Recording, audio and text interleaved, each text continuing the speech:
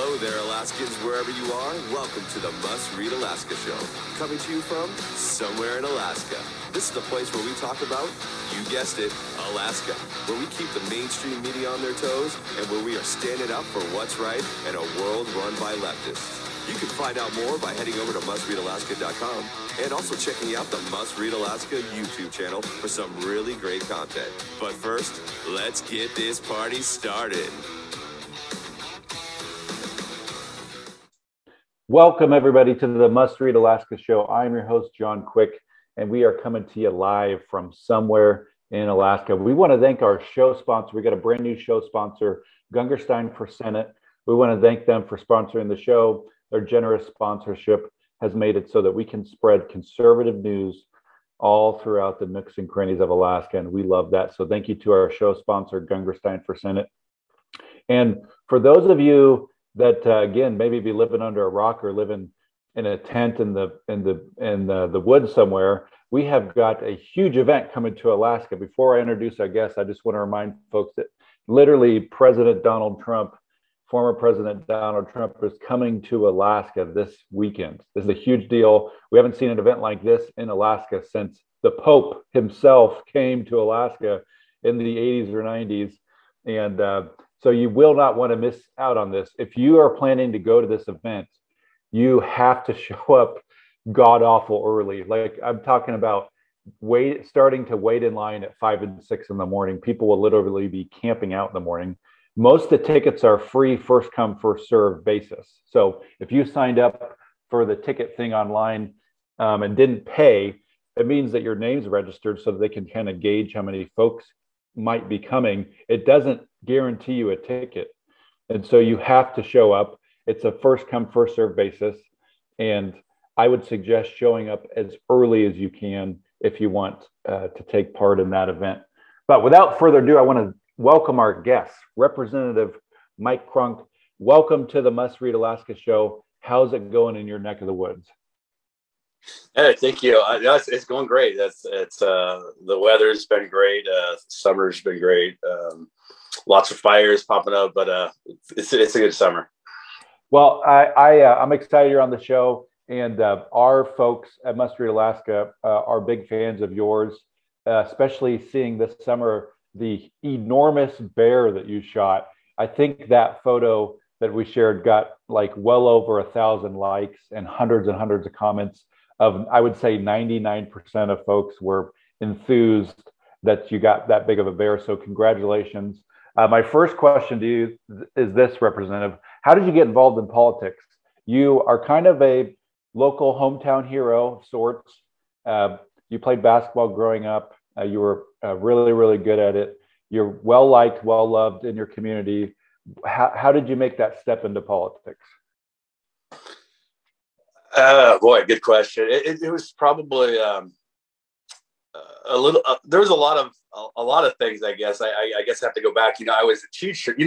As a teacher, I guess I'm a public servant in a way. So I guess I can look at it that way. But as soon as I retired from teaching, I ran for a regional school board seat in Tok there and was elected to that. So I guess that's kind of my first step in there. But I think probably the biggest push was 2017. I was in the Vegas shooting, and with everything that happened, you're around so many people that were affected, and there was a lot of people that just literally didn't know what to do, and I think it kind of clicked the light on with me. It's like, what, sometimes people just need somebody that is there for them, that that can lead, and I think that might have been my biggest factor push. And then as a school board member, I went down to Juneau in 2019 as part of our school board.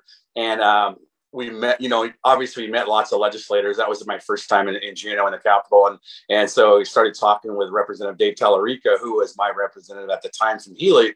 And we really hit it off and had some great conversation. And I think Dave was kind of hinting, hey, are you interested in getting out of this? And the conversations continued, and pretty much, I would say Rep. Tallarico had a big role in me deciding to run and file for the seat.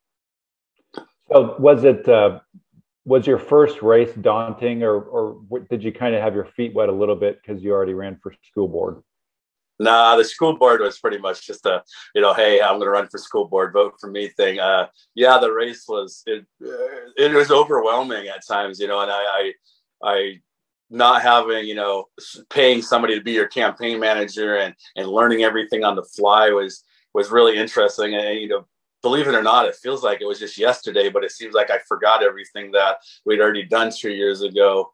But it was pretty daunting at the time. It's such a big district. And I had 4 other candidates running against me at the time. So it really kept you on your toes, and you had to make sure you're being a presence as many places as you could. Well, your district is enormous. I feel like you and Representative Rauscher maybe have some of the bigger districts out there, probably bigger than some actual states are size-wise. Tell us about your district and some of the odds and ends of what it takes to, feel like people in your district are getting a fair shot at getting their voice heard. I bet it's got to be very tough to do. Well, when you go from District 6, which I'm the representative for now, to the new district with redistricting 36, it's really overwhelming. We went from I'm pretty sure, we haven't looked at the numbers exactly yet, but I believe I am in the largest landmass district in America right now. I think I have more landmass than just Pawcatuck up in, I'm not sure what his new district is. It was 40 at the time. But one session, or during one floor session, I was sitting there looking at the new map, trying to figure out how many communities we have, and it's between 50 and 60 communities, and a majority of them are off the road. So I go from McCarthy to Art Village, down the Yukon, all the way to Holy Cross now. We're the districts, that whole area may have had 4 representatives last year. Now it's only going to have 1, and it makes it really tough. I will do my absolute best to be a voice for everybody out there, and I think people know that, but it's really tough to have such a huge district that is very difficult to travel to. We just did a float trip on the Yukon with Tanana Chiefs Conference. It was a 5-village trip, so Ruby, Galena, Kayakuk, Nulato, and Caltag, and it was great to actually be in a village and see that. But that's really not a reality, to be able to hit all the villages and all the communities that I serve that are off the road system. So it makes this a real challenge, and obviously having the funds to charter planes and get it's I want to say almost impossible, but nothing's ever impossible. So we'll do our best to get the message out there. Well, I think folks in your district like you. They appreciate you. I think you have a certain charisma about you that it works in your favor. So maybe they threw you the bigger district because they thought, well, he can handle it. I kind of some of the people that set it up, and I'm like, because they were like, what do you think of this? And I said, hey, you know what? We'll work with anything. So that's awesome. So you're in your first year, first term, I believe, getting ready for a new re-election year. What are a couple of your accomplishments that you're proud of in your first term? I know that it's sometimes, at least this last couple of years, it's been hard for Republicans to accomplish anything that maybe the base would like to have them accomplish because they're in the minority. But I think you have a unique position that your district maybe doesn't lean all Republican. You represent a lot of districts that are not on the road system, and so you have to, just like I guess every elected representative, hear from both sides of the aisle. How has it been for you being able to get a couple of things that you're proud of accomplished, and what are those things that you are proud of? I would say, the first thing is obviously anybody that comes into this, it's a huge learning curve, and just trying to understand the ropes and build relationships with people. We as Republicans, we do have what we want to get accomplished. I think, one of my big things, and it's even bigger now, is, let's say, the PCE, credit that we get, for, electric subsidies. And I think people thought Republicans hated the PCE, or they're against it and stuff. And I think, having those conversations with our group of Republicans that, I work with, it really helped ease those things, even though there's politics involved with everything we do. I'm really proud of the group of people that I work with, because they're more than willing. This is not urban versus rural at all. I think our group of people want to help Alaska.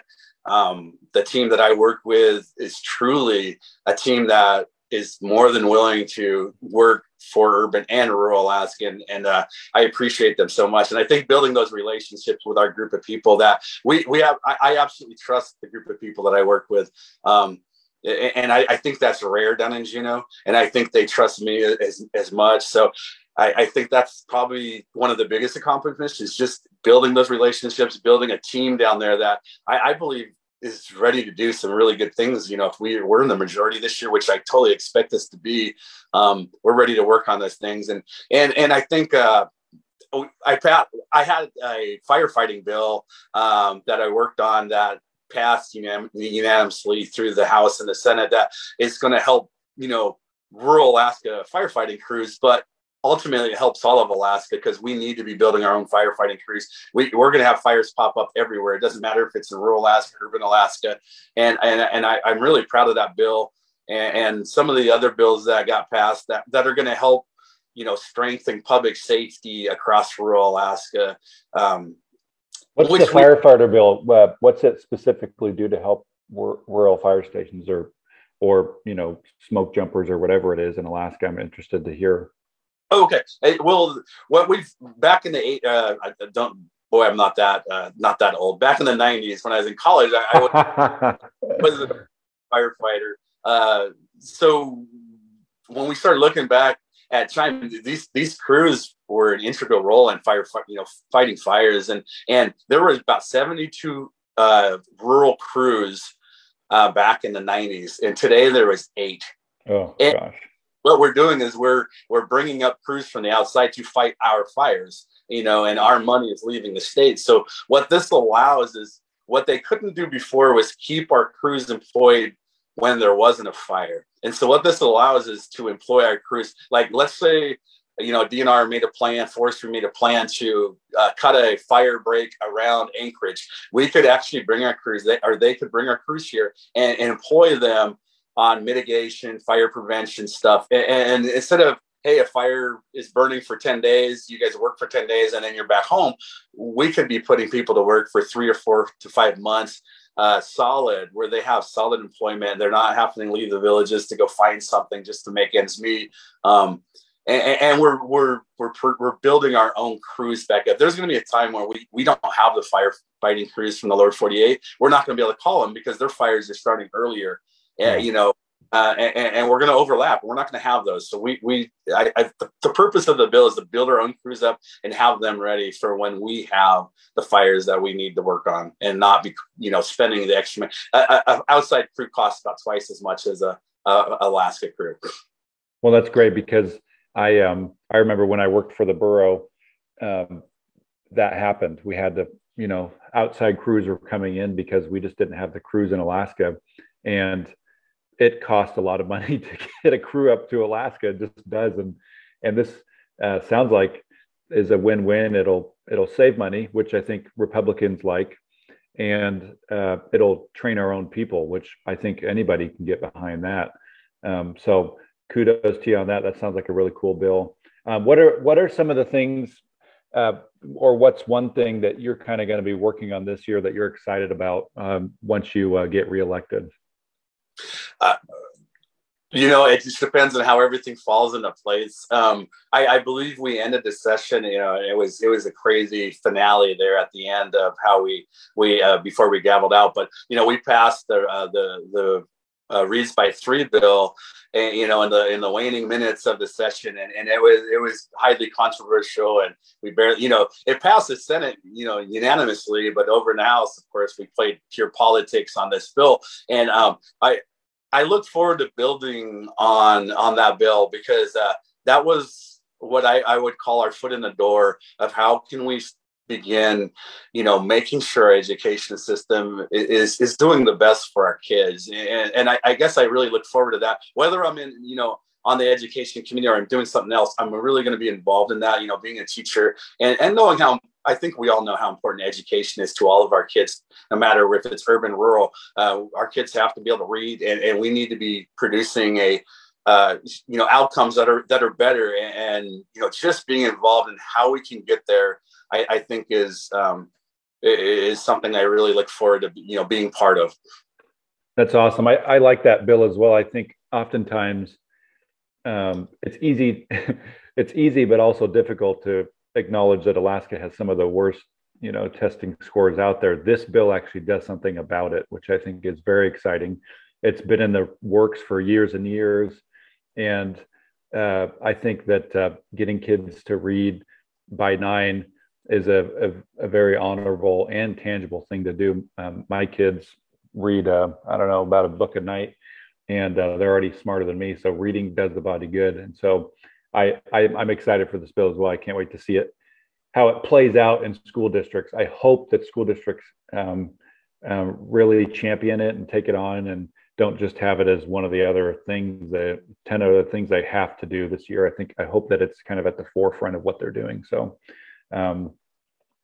you were a teacher. I think you put in 25 years or so as a teacher, and I believe as a basketball coach. Do you ever miss that? I know that I have some friends that are teachers here where I live, and they're the teachers kind of that, all the kids love. And we all had a couple of those teachers in our lives that we will always remember. And those teachers really seem to love what they do. And you strike me as somebody who's like that. Do you ever miss that part of your life, teaching and coaching, or maybe you still coach? I don't coach anymore. I'm not sure when I'd have time to do it. Sometimes people ask me that, and I'll quickly answer, no, I don't at all. I really, truly do. I really miss being around the kids. I'll be honest. Teaching is hard. I don't think people realize what we've added to teaching over the years, from when the first time I started back in 92 to when I retired in 2017, they just add, it seems like we're adding more and more. We are giving teachers more and more to do. And I don't think that's fair, but I do miss, I don't miss in-services and a lot of the political stuff that goes along with teaching, but I really, truly miss being around the kids. I mean, and that's, as a teacher, that's what you're there for, as kids. So I miss that. I miss being able to, give some kids some tough love when they needed that tough love, and they respond to that. I think there's kids that, they may not have discipline, and they actually crave discipline. It's really kind of an odd dynamics, but I think I had that kind of relationship with a lot of the kids. It's like I really cared about them, and so I in general, I really miss just being around them and having a good time with them, because really I'm just a big kid. I think we all are at heart, so. What grade did you teach? What subject? My first teaching job was a kindergarten, first grade teacher back home in Northway. But as the years progress, when you're in small schools, you're asked to do more and more things. Hey, we need this taught. So I ended up teaching every grade level at some point during my 25 years. And I finished up as our district got a 3-year PE grant. So I ended as a traveling PE teacher, which was the best job in the world. Cool. And I simply was like, yep, I'm done. I'm not going back into a classroom where I'll be stuck, because the teaching and the PE was just amazing with the kids. Kids love PE teachers. Sometimes in the classroom, they're not so happy, but in the gym, they're pretty happy kids. So it was tough to go, but it was perfect timing for me to 25 years and walk away. That's awesome. Well, I think sometimes, one of the things that I like about the community I live in is that we have awesome teachers, great schools. Oftentimes I think Republicans are pretty harsh on teachers and schools and whatnot, but we're blessed here on the Kenai Peninsula where we live. And, I personally came to the conclusion that I could either complain about the system or do something about it. And so what we did is something very small. My family and I, with some other family members, own our local hardware store. And during COVID, we started one of the teachers would come over and we would do a community read with the kids every Saturday. And we still do it during school to this day. Every Saturday, our rock star teacher from the elementary school comes over to our hardware store, and it's free for anybody that wants to come. Kids come and listen to the coolest teacher in the world read, a book or two. And it's something small, but, I think that those little things matter. And so I like that you have a fond memory of being a teacher and a coach. And I think that hopefully plays well into what you do now. Just like you said, both are acts of kind of public service. So, we live in a political, crazy world. You turn on the news and it's like, Armageddon. How does somebody still make a difference in this crazy political world? What do they do? I think a lot of folks that listen in have friends or family that aren't really involved. A lot of our listeners are kind of the hardcore folks that are involved and doing everything they can. But a lot of folks have family and friends that they just don't know where to start. It's daunting, overwhelming. It's too much. It's too negative. How does somebody practically make a difference in Alaska in the political crazy climate that we're in? That's a great question. And it's really, boy, the last 3 weeks I've been, paying attention a lot, I don't want to say a lot more, but just reading things. And I am really, I guess is the only word I can think of, is saddened at seeing the negativity that's involved with so many campaigns. And as if I was just a voter, I want to know what you're going to do. I don't personally care what the other person that, if you're running against somebody that was, an incumbent or something, what they're doing. I want to know what you're going to do to help fix it versus, doing the negative attacks. I would say, I think you have to obviously be a pretty strong person to be able to shut off the negativity part of it. I don't want to scare people away, because one of the reasons that I truly want to stay involved is because let's just say I feel I'm a pretty good person. And if good people aren't willing to step in and take some of those arrows, who's going to do that? They're going to be people that we don't want in there. And I'm like I say, I'm not perfect by any means. I'm not a perfect person, perfect politician, perfect anything. But I do know that I'm going to stand up for the people and be there. And I'll take those arrows and gladly take those arrows, as long as I know we're moving in the right direction and we're working for the people. I just want to make sure people realize that we're there to work for people, not for self. And first and foremost. So people showing up to, let's say assembly meetings or borough assembly meetings or city council meetings, writing letters, phone calls, do those things help or work? Is that something that's kind of like a simple kind of foot in the door, how somebody could make a potential difference? Or is that stuff just waste of time? No. I believe that's very important.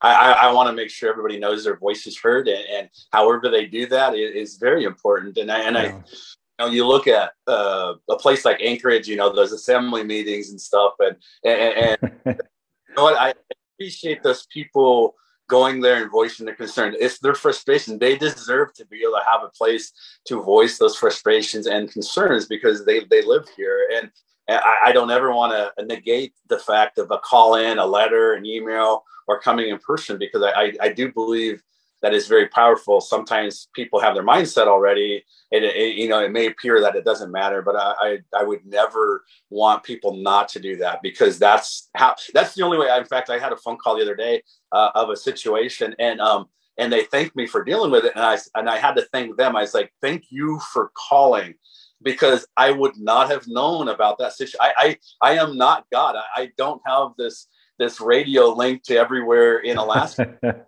Tells me, and those voices are what we need. We need to hear what's going on. So I really appreciate people when they do that, and it's their voice, and it matters. Every voice matters. That's awesome. So who's been a hero of yours, and who's somebody maybe that you've looked up to, and why? I think probably I'm not big at idolizing people. I remember people, and I remember growing up, and I remember, Governor, I remember Governor Hickle and Governor Cooper. I can remember all of our governors as I was growing up. I think my dad would be my hero. Pretty awesome. tough, pretty cool life. Sorry. But if I look past my dad, it would have been a teacher. A coach that I had was Don Spittler, and a coach that I had was Bill Bryce, and they both passed away right now, but he impacted my life greatly. So I would say those would be my hero. But if I had to pull somebody out of a hat, I remember Ronald Reagan. I remember that. He said they thought we would be passive, and they were wrong. And I really, even as a kid, that was in the 80s. I remember that speech, and that was I would say Ronald Reagan's my speech just for that Iran issue. When he dealt with that, I was like, there we go. That is, we're not backing down. We're going to show our strength, and we're going to get to it. So I would say Ronald Reagan. Even though I'm a big sports guy, there's lots of guys that I Michael Jordan and all those guys, Larry Bird, but I don't idolize people. So I would say, I'd go back to my dad being the hero, give me the work ethic, and always, making sure that, like, even in the hospital now, he's like, I know you have to do things. He goes, you know what? You can't always be here for me, but make sure you represent those people the best you can. So I appreciate that. Hey, you can't go wrong with your dad as your hero. That's pretty awesome. So how does somebody, let's say you have a constituent in, in your area, and they have an issue, or they're trying to figure out how to get a hold of you. What's a good, office phone number for you, and an email that somebody could get a hold of you if they're wanting to contact you and they're in your district? I don't even have my office phone number, off the top of my head. Most people catch me on Facebook, especially in our district. That's probably our biggest thing. And then shooting email at, rep.mike.cronk or mike.cronk@akledge.gov is a good way. That would be the best. I bet you 90% of my connections with people of issues really come off Facebook, which is okay. I have no problem with that. People just reaching out, to my private Facebook account. Nice. Our district is so spread out, and I think it's the connections we have with people are Facebook is not living setting is Facebook is a way that everybody can communicate and they can share stuff. So I would say that would be the best way to do it. Okay, then put it on your re-election hat here. You're running for re-election. Is that kind of how the same way somebody could get involved with your campaign is just finding you through Facebook? Let's say somebody wants to, do you have a website up and raring and ready to go yet? With Facebook, Facebook obviously the best, but yeah, we have it's Mike Cronk for statehouse.com. It's simple. Go there. But Facebook is probably the easiest. Like I said, everybody seems to connect on Facebook. I can, reach out and help them get connected and help however they can. Awesome. Well, do you have anything else that we missed that you want to cover? The floor is yours. Yeah. One of the other things too, you asked what, things I wanted to work on. And one of the big issues we have is the Yukon River fishery right now. The Yukon River has been shut down for subsistence use. And I know myself and Representative McCabe, we've been, kind of a big voice on that. And I guarantee when we go into this next session, we're going to probably be a bigger voice of getting some answers. I just don't feel that we're doing enough. There's things we can do and we're not doing them. There's things we can't do. We can't control what's happening in the ocean, and et cetera, et cetera. But we can control what's called trawling. We control if it's commercial fishery intercepts. Those are things we can control, and we control them now. So we want to make sure things are being done. That was the biggest issue as we traveled the villages a couple weeks ago. Me and Senator Bishop was with TCC, and it was, we can't fish. And they are a fishing society. They've been fishing for or the Yukon River. And when our people can't fish and put food in their freezers, it's a big deal. It's a big deal. And I want to make sure it stays a big deal. Yeah, I feel like the sports and the smaller commercial fisher guys, they've been suing each other forever. They've been suing the wrong person. The huge trawler bycatch, in my opinion, is what is destroying the fishery industry in Alaska. They catch, for those of you that don't know what we're talking about, just go Google trawler bycatch or trawler. The nets that these things have are literally like 5 times the size of a house. And it's just crazy. They're allowed to go out, 3 miles outside of the shore and do whatever they want to do. And unfortunately, it's destroying the entire fishing industry in Alaska. So I appreciate your thoughts on that. And I hope that you can make some headway there because, man, I want to see sports guys catching huge kings, and I want to see commercial guys with their nets full. And I think we can get to both. Hopefully here in the next couple of years. So anyways, thank you, Representative, for joining us on the Must Read Alaska show. I wish you nothing but success in your bid for reelection, and hope you win. And I hope you're able to accomplish those things next year as you go to your second term. We want to thank our show sponsor for sponsoring the Must Read Alaska show. It's because of your sponsorship, Gungerstein for Senate, that we're able to spread the conservative news all throughout the nooks and crannies of Alaska. So thank you so much, Gungerstein for Senate, for sponsoring the Must Read Alaska show. It's pretty awesome. We're going to be on, I believe, with Gungerstein for Senate on Thursday. And then I have Richard Best, city council member from Palmer, on Friday. So it should be a treat for everybody. And then, of course, the Donald Trump event on Saturday. Hopefully I'll be doing some live streaming and some interviews there Saturday in Anchorage. But until Thursday from somewhere in Alaska, I'm John Quick signing off from Must Read Alaska. Thank you so much for joining us, Representative. We really appreciate it. Thank you.